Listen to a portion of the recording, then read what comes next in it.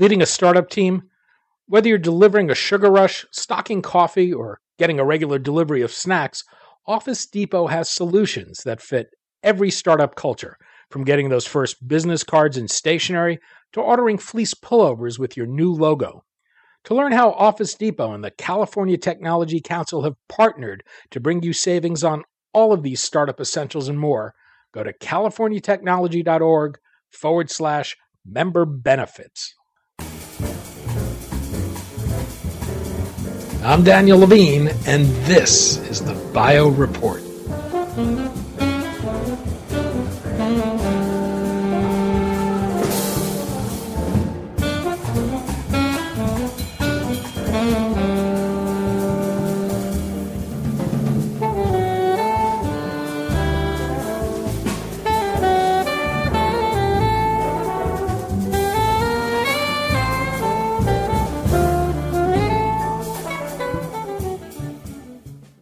Wall Street's attention will turn to Chicago as the annual meeting of the American Society of Clinical Oncology gets underway June 3rd to June 7th.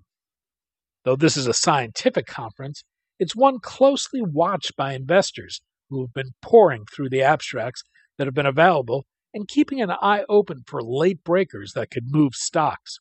We spoke to Jon Gardner, deputy news editor for EP Vantage, about the ASCO meeting, what the early abstracts say, and who will likely be making headlines at this year's meeting.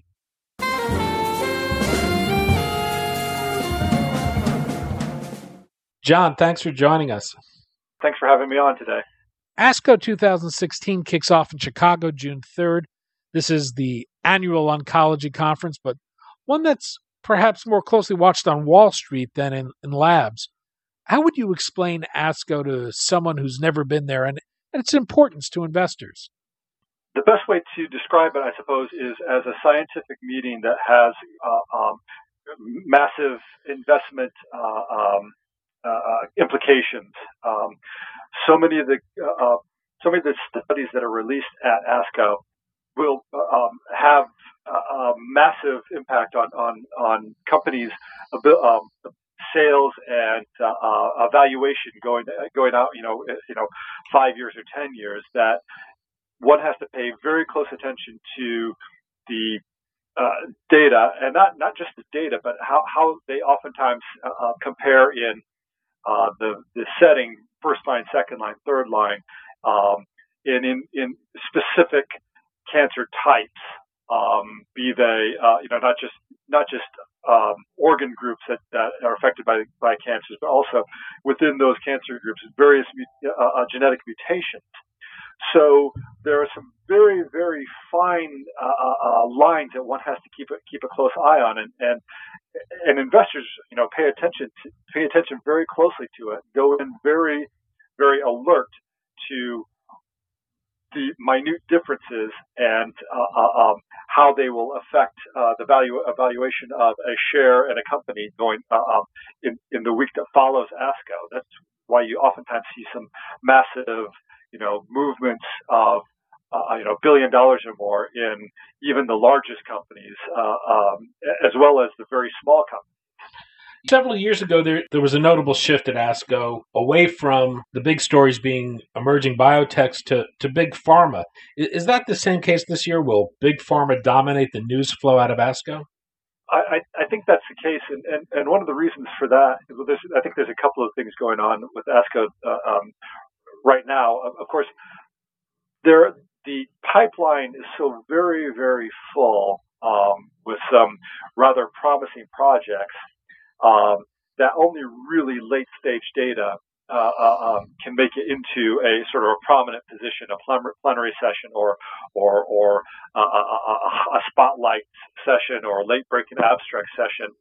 And by the time products are in that phase 2, phase 3 product stage of development, if they have any promise at all, they've probably already been bought up by big pharma. That said, you will see some people who have found some very interesting niches, I think, in terms of the on the biotech side of things, who will also see some rather big share movements in the days following ASCO if they haven't already. The second thing I think that's going on this year is that a lot of the things that are being the really super early stage things that are being developed like right now, for example, the modified T cell therapies that are aimed to turn on the immune system in various ways to fight tumors are the ones that are in the hands of the biotechs still. And there's quite a lot of uncertainty about whether these can succeed either clinically or commercially. These are the CAR T therapies from companies like Juno and Kite, or exactly the CAR T therapies. They remain very much in the background at this point, and what we're seeing this year, actually, as far as my assessment of the data that's been revealed so far, is some very proven approaches, kinase inhibitors, advanced chemotherapies, antibodies, but not in that sort of immuno-oncology space that have dominated the headlines the last couple of years. Well, certainly immunotherapies still seem to be a hot area of news this year. Bristol Myers Squibb's Opdivo and Merck's Keytruda are both already on the market and looking to target new cancers beyond their approved indications. These are both so-called PD-1 inhibitors. Are we expecting data that would speak to where we're going to see these expand their use? That's very true. Some of the data that we've seen on Keytruda and Opdivo, I think, has been either hinted at pretty broadly, released at earlier conferences, and I think that there's sort of this recognition that all of these, like Keytruda and Opdivo, and some of the ones that are still in that sort of very late stage of development, like Roche's atezolizumab, all kind of look the same, and all will probably be used in very similar, are able to be used in very similar settings. And I think what I'm waiting for, and I think a lot of the sector are waiting for in this immuno-oncology world, is our data coming in the next 6 months, year, 2 years, that reveal how they can be used in combinations with various other approaches to sort of take a double-barreled approach to fighting cancer. Is that where their future lies, as combination therapies, do you think? I do think so, because there are so many ways that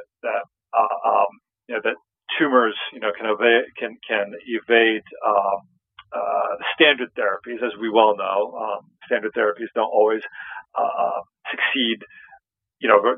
Very often will fail after a certain amount of time, and because the tumor cells develop these evading, for lack of a better word, techniques. And when you can hit it twice, not only hit it with a chemotherapy, for example, or hit it with a vaccine, but also to suppress the tumor, and also use the body's immune system to attack, there may be more than just additive effects, and I think that there are so many studies underway right now using combination therapies, using an immuno-oncology agent and something else, that we're going to see some really, really interesting stuff. It's just not quite to the same level as that late stage, that phase 3 research that is going to be revealed at ASCO. In breast cancer, Pfizer and Lilly are reporting data on CDK4/6 inhibitors. These are expected to get some attention. How promising an area is this, and how is that market shaping up for those drugs? Well, of course, Ibrance, which is the Pfizer drug, is already on the market and has actually been a surprising success in its specific setting. Abemaciclib looks, the Lilly drug looks very similar, if not slightly better, And there was some hope that perhaps as a single agent, abemaciclib might have some promise, but it looks to be still a drug that will need to be used in combination. So is there data you'll be watching for there? Yes, I will be interested to see the full readout of the abemaciclib single agent study, just to see if it could in fact be used. If there is some way for it to be used as a monotherapy. It probably won't be the case, but it'd be interesting to watch. Roche has a recently approved bladder cancer drug, Tecentriq. This is a PD-L1 inhibitor. How does this fit into the world of immunotherapies, and will there be data coming there? Yes, there is. I'm not certain because the abstract, I think, is still under embargo. What the bladder cancer data will reveal. It does have a featured place in one of the main sessions. Much of this data has been disclosed already. I think they did at the European version of ASCO. They did a big reveal on it last year. But it's always interesting to watch sort of the long-term data on these drugs because of the promise of extending overall survival. And the longer follow-up you have, the better idea you have of just how good a drug and how well it will treat the patient group for which it's intended. Bayer's anti-angiogenic Stivarga had encouraging results in liver cancer, but it's being developed in soft tissue sarcomas. These are rare cancers, but ones without available therapies. What's the significance of that, and what's the outlook? Well, I think the significance of it, if a targeted therapy can be developed in soft tissue sarcoma, is that in fact it's probably, first of all, there's been so little research done in soft tissue sarcoma over the years. I think the treatments that do exist don't do very well, and I think they have rather significant side effects. So to come up with a targeted agent that can reduce the side effects and improve the survival will be a really, really big deal for this patient group. Let me ask you about one more drug, AbbVie's Rova-T. This is a drug for small cell lung cancer that acquired through the acquisition of Tecentriq, a potential blockbuster. What do we know here, and what are people watching to see? This again was data that were revealed at the European Cancer Congress last September, and it frankly took me by surprise because, first of all, I'd never heard of this drug, and secondly, I'd never heard of the company Tecentriq that got this big featured place on a major cancer congress. So small cell lung cancer, of course, the focus has been heavily on non-small cell lung cancer, and product which is a antibody drug conjugate, if I'm remembering correctly, did have significant improvements over the standard of care. And I think to take a step back to the European conference, it was surprising to see this product that from a company that I don't think many people had heard of, and an approach that not too many people had heard about, having such a success. The data at that point were very compelling, but rather preliminary. I think what we will see at ASCO will be a more complete data set with longer follow-up, more patients, and will more or less affirm whether or not AbbVie made a good choice when they decided to acquire Tecentriq. I think all the indications are that this is a good choice, but it will be interesting to see if everything we believe to be true about Rova-T turns out to be true. A lot of abstracts have already been released, but there's often big news in the late breakers. Is there anything other than Rova-T to watch for with the late breakers? I think there's some data on a product from Ganymede. I think I've pronounced it correctly. An anti-Claudin antibody, a mechanism that I don't know that I fully understand yet.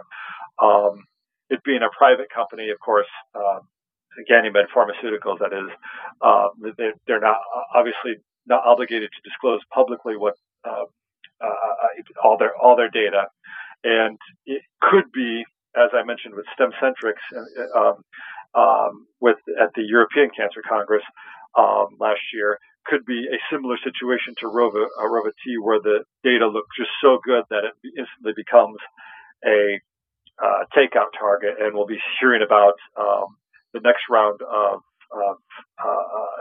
pharma oncology-based M&A based on what Ganymede reveals at ASCO.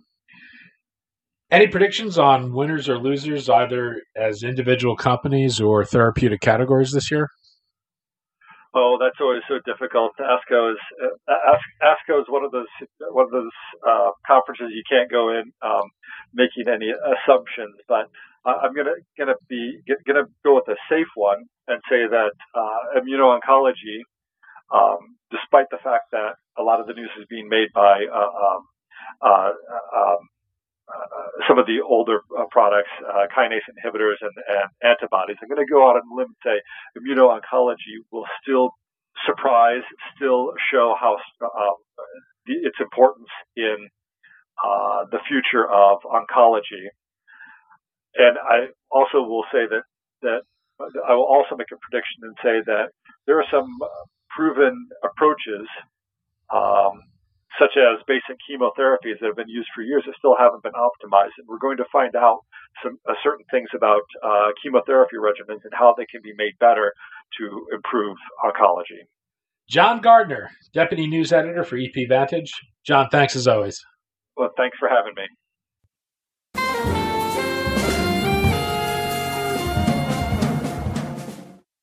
Thanks for listening.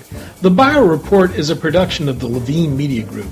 To automatically download this podcast each week, subscribe to our RSS feed or through iTunes or other podcast manager.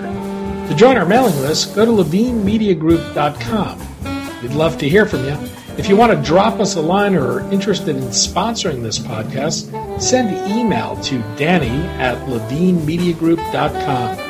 Special thanks to Jonah Levine, who composed our theme music, and the Jonah Levine Collective, which performs it.